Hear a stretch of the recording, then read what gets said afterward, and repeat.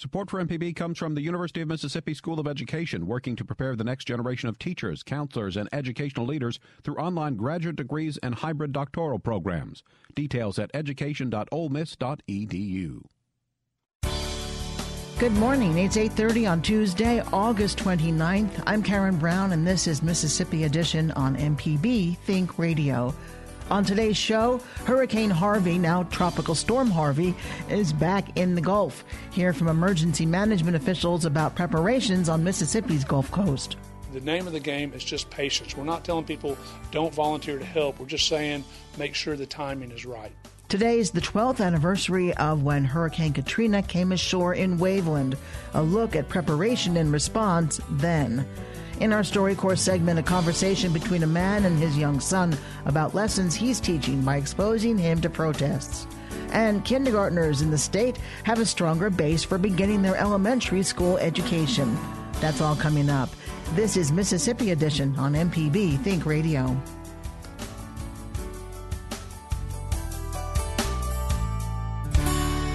Mississippi emergency management officials and Governor Phil Bryant are keeping a watchful eye on Tropical Storm Harvey. The storm is out in the Gulf of Mexico after slamming Houston Friday night as a Category 4 hurricane. Forecasters say Mississippi will see rain and flash flooding. Governor Phil Bryant was at MEMA headquarters for a briefing with the National Weather Service Monday. He says this may not be our last strong storm threat. NOAA had predicted very early in the year that this would be an active tropical storm year. Somewhere between 12 and 15 storms would be available. So unfortunately, this will probably not be our last time to be together. What we will do now with the staff that you see here from the agencies around the state is use this as an exercise. This will be an opportunity for us to go about determining what our assets are, how we might be able to use those assets when available. We have FEMA with us today, so we will be working closely with our local and federal partners. But the best that we can do is continue to monitor what conditions may come from this particular event, but also give us an opportunity to respond in a real-world situation. Lee Smithson is executive director of MEMA. He tells MPB's Desiree Frazier the expectations when the storm makes landfall again. Well, right now, with Harvey reemerging out over the Gulf of Mexico, in a lot of ways it's given a little bit of a reprieve for Texas. It is expected to make landfall again on Wednesday, but it's not expected at this point to gain any more wind speed. So it's a tropical storm now with winds at about 40 miles an hour, and that's what it'll make landfall on Wednesday again with wind speeds of 40 miles an hour. So again, with Harvey, it's not the wind, it's the rain, and it's a lot of it. There are still some places in Texas that could get 16 inches more of rain accumulation as it goes back onshore and then moves up into North Texas through the latter part of the week. What does this mean for Mississippi? Well, right now, unless something drastic happens with relation to the track of Harvey, we should be out of the brunt of Harvey. Our Gulf Coast counties should still expect to see 4 to 6 inches of rain with this system, and then southwest Mississippi, specifically Wilkinson County, could see 4 to 6 inches of rain as well. So, and then all the way up through the Delta through the latter part of the week, we'll get 3 to 5 inches of rain. So it's not, as it stands right now, it's not going to be anything that is going to be overly worrisome. Of course, the problem that we've had is this has been the wettest summer on record for Mississippi. So there's really no place for the for the water to go right now because our rivers are full, streams are full, and the ground is saturated. But at this point, we don't expect anything catastrophic with regard to Harvey. And so that's what we're just asking everyone to be patient. Don't go trying to volunteer to help in Texas until they need that help, and just be patient. We're just now getting into the height of hurricane season. There's a system brewing off the west coast of Africa right now. So we're just, again, asking everyone to be wary of Tropical Storm Harvey, but understand that we could see something else in the very near future impacting the coast of Mississippi. When is the season over? the end of November. We saw Superstorm Sandy made landfall on Halloween Day. So it goes all the way through the end of November is when we're officially out of hurricane season. Could there be any flooding? There could be some flooding. Again, the ground is saturated. Our rivers and streams are full.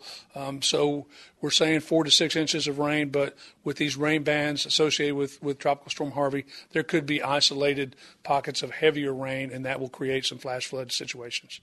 One of the biggest concerns is the city of New Orleans, because right now it's got 17 of its pump systems that are not operational. So that is a big, big concern, but Mayor Landreneau has been very, very attentive to that. They're not planning at this point of evacuation of the city of New Orleans. What they're planning on is localized evacuations out of areas that are prone to flooding, but keeping them within Orleans Parish, Plaquemines Parish, Jefferson Parish, those areas there. So right now, with what the Weather Service is predicting with Harvey, we should not see a significant impact to the Baton Rouge, New Orleans area that we saw last August. Southwest Louisiana will see some flooding, but again, I think that they're prepared for it. Thank you, sir. Sure, my pleasure. Forecasters say it appears the storm will head northeast through Louisiana to Arkansas with wind speeds of 40 miles per hour. They continue to monitor the potential path. There is currently a flash flood watch in southwest and coastal Mississippi through Thursday. Coming up, reflections on the impact of Hurricane Katrina. This is Mississippi Edition on MPB Think Radio. From the Capitol steps to your front door, MPB News covers the state like no one else. Our team of award-winning journalists keeps you informed on the news affecting your life. MPB News, online at mpbonline.org and on MPB Think Radio. This is Mississippi Edition on MPB Think Radio. I'm Karen Brown. 12 years ago today, Hurricane Katrina came ashore in Waveland, wreaking havoc on the coast with sustained winds of up to 140 miles per hour and stretching some 400 miles across. As Mississippians brace for another storm, many will reflect on the devastating storm. Author Nancy K. Sullivan Westman is the author of Katrina, Mississippi, Voices from Ground Zero. Her book chronicles the public health impact of the deadly hurricane with the stories of first responders. She tells us these are key perspectives in moving forward. These are the people who went into the emergency operations centers in Gulfport and Bay St. Louis 4 or 5 days before the storm. General Spraggins had just retired from the Air Force and accepted the job as emergency management director for Harrison County. His first day on the job was to have been August 29th, 2005. But he realized something strange was happening out in the Gulf, so he went in about 5 days early. The story starts with him saying that he had asked God for a challenge for his next job. And boy, did he get it, huh? He got a hell of a challenge. I don't think he ever, he said next time he'll be more specific about what he wants.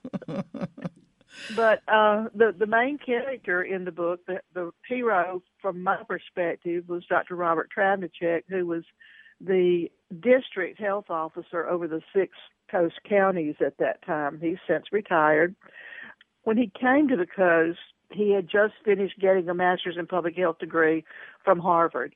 So he brought that new knowledge and an outsider's perception on how to get things done differently, and different he was and is. What was so significant that he did following Katrina? Following Katrina, he was the voice of reason to make sure that all the public health aspects were given due diligence.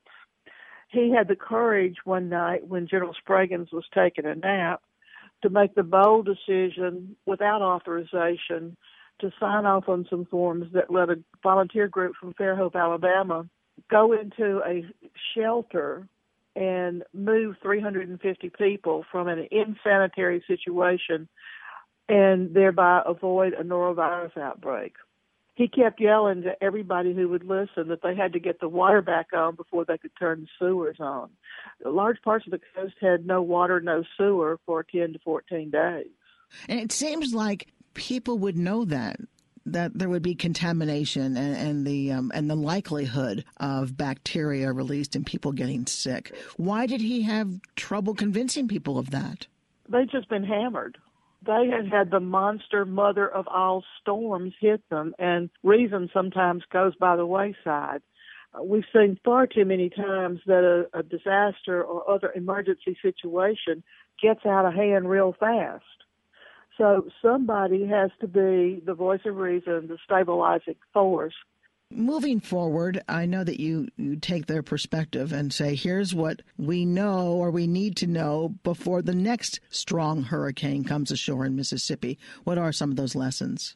The first lesson is we need to listen to the people who were there front and center. We need to hear their stories to learn what they worried about before, during, and after. Some communications researchers in Florida studied this, what happens to people in a disaster, and they have found that these such crises are transformational. They're powerful forces of change. They talk about convergence, the development of a coherent, unifying story that subsumes other stories, themes, and perspectives.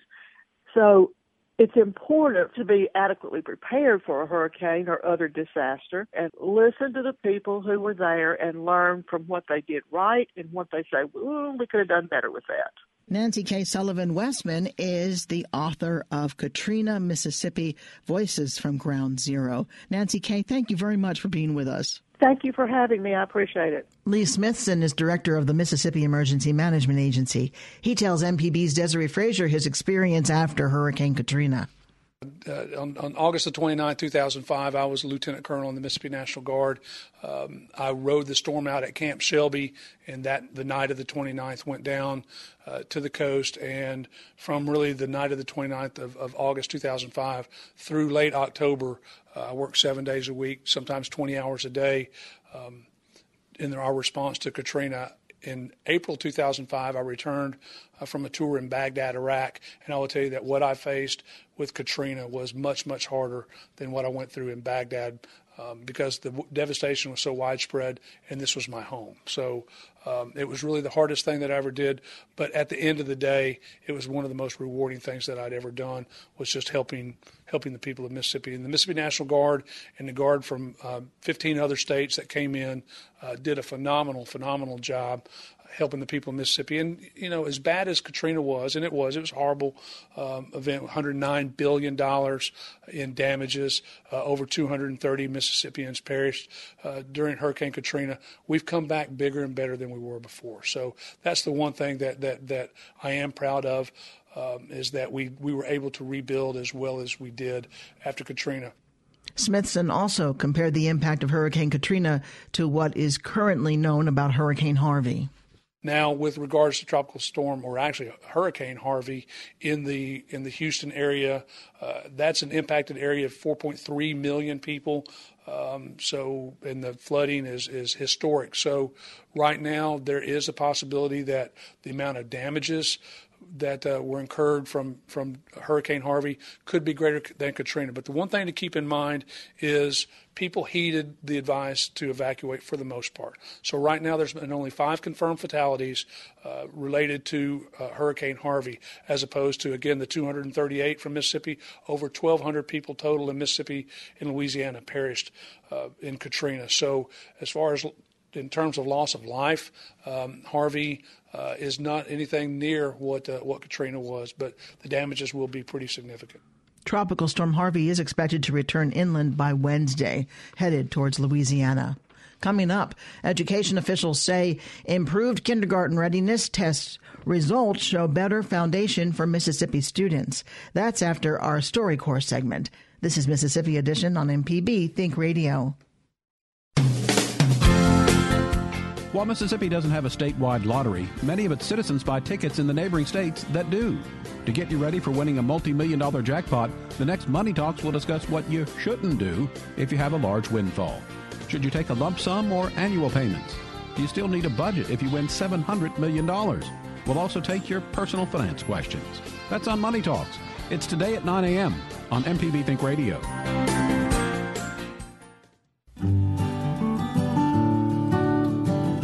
Making your voice heard. When it comes right down to it, that's one of the main points behind a project like StoryCorps. For Albert Sykes, it's an important lesson to pass on to his son Aiden. That's why, from a young age, Albert has exposed Aiden firsthand to the concept of peaceful protest. In this excerpt from the StoryCorps mobile tour in Mississippi, young Aiden asks his father about their protest activities. So, Dad, why do you take me to protest so much? I think I take you for a bunch of reasons. One is just that I want you to see what it looks like and feels like when people come together.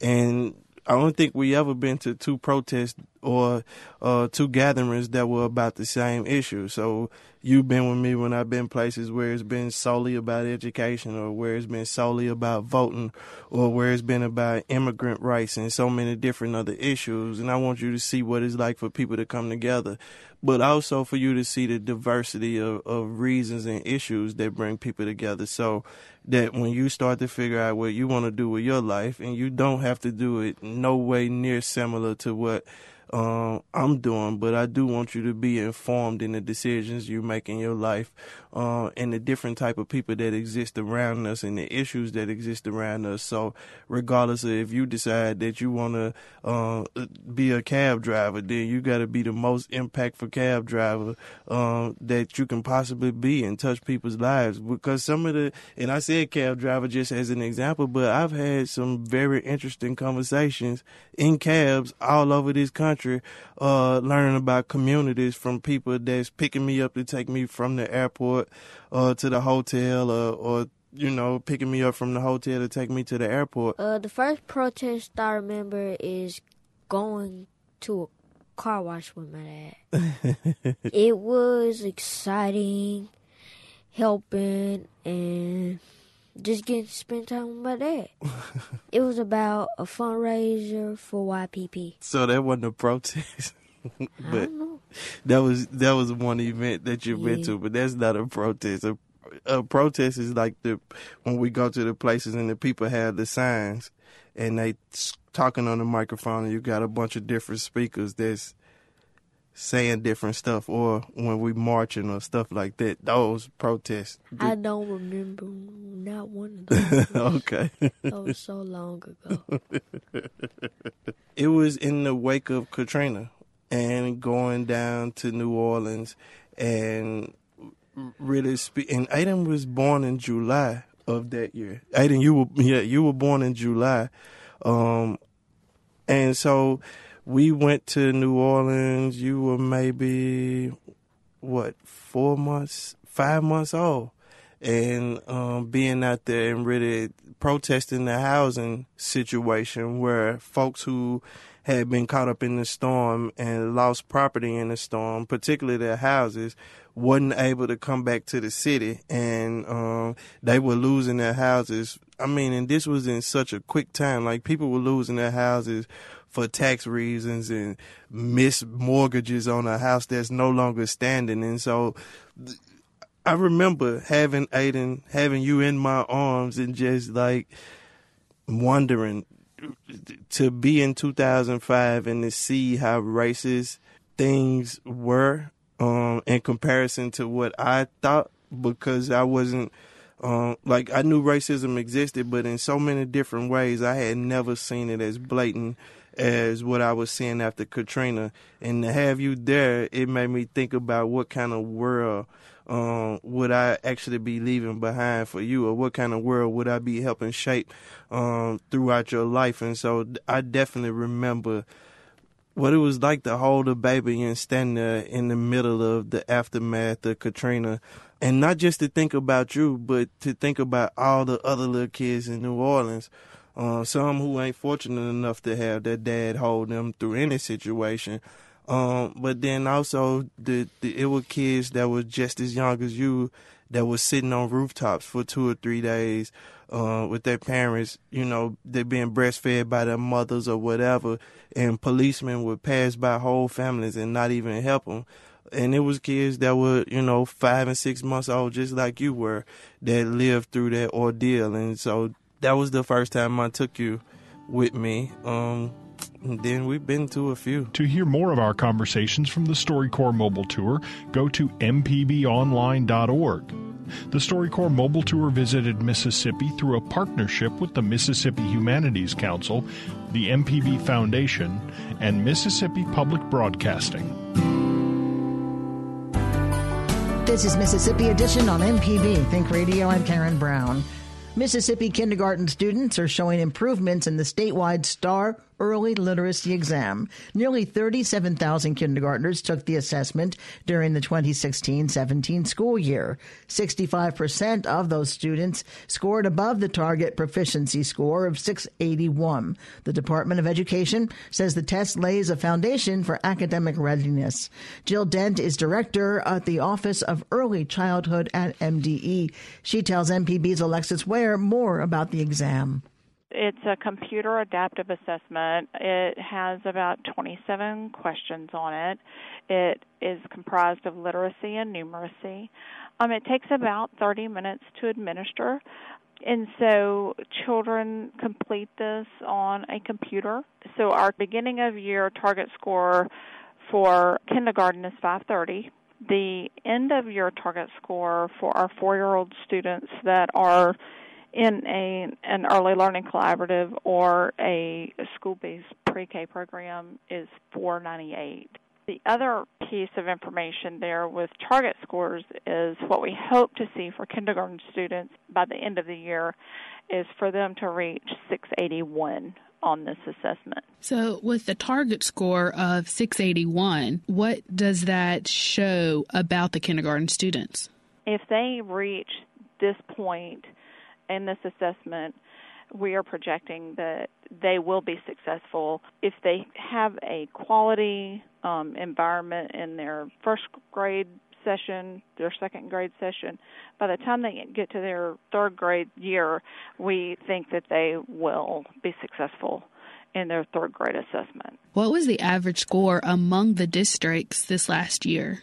The average spring score was 585 within, and these are 4-year-old children, so they're leaving pre-K and will have started kindergarten in August. So that score was 585 in the spring.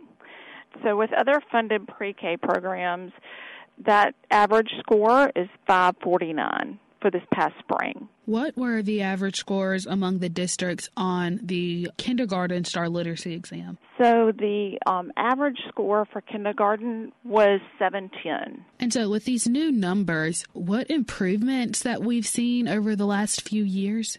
In pre-K, the averages for the scale scores have gone up over the last 3 years.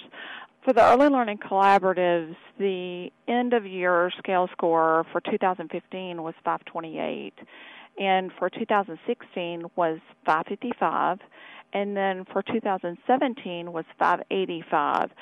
So you can tell each year the scale score has increased for our early learning collaboratives. Now, for the other funded pre-K programs, they have increased some as well. So at the end of the 2015 year, their average scale score in the spring was 536, and for 2016 was 552, and then for 2017 it dropped just a little bit to 549. And then for the kindergarten scale score over the last 3 years, for 2015, they ended with a 680, and then for 2016, they ended with a 703, and then for 2017, they ended with a 710. So you can also see that they have also increased their scale score averages each year.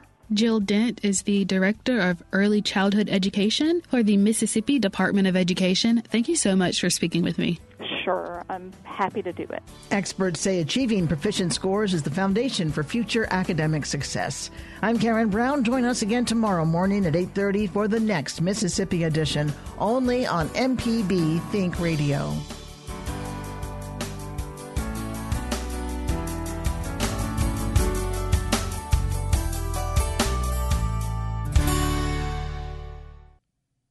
Support for MPB comes from the University of Mississippi School of Education, working to prepare the next generation of teachers, counselors, and educational leaders through online graduate degrees and hybrid doctoral programs. Details at education.olemiss.edu.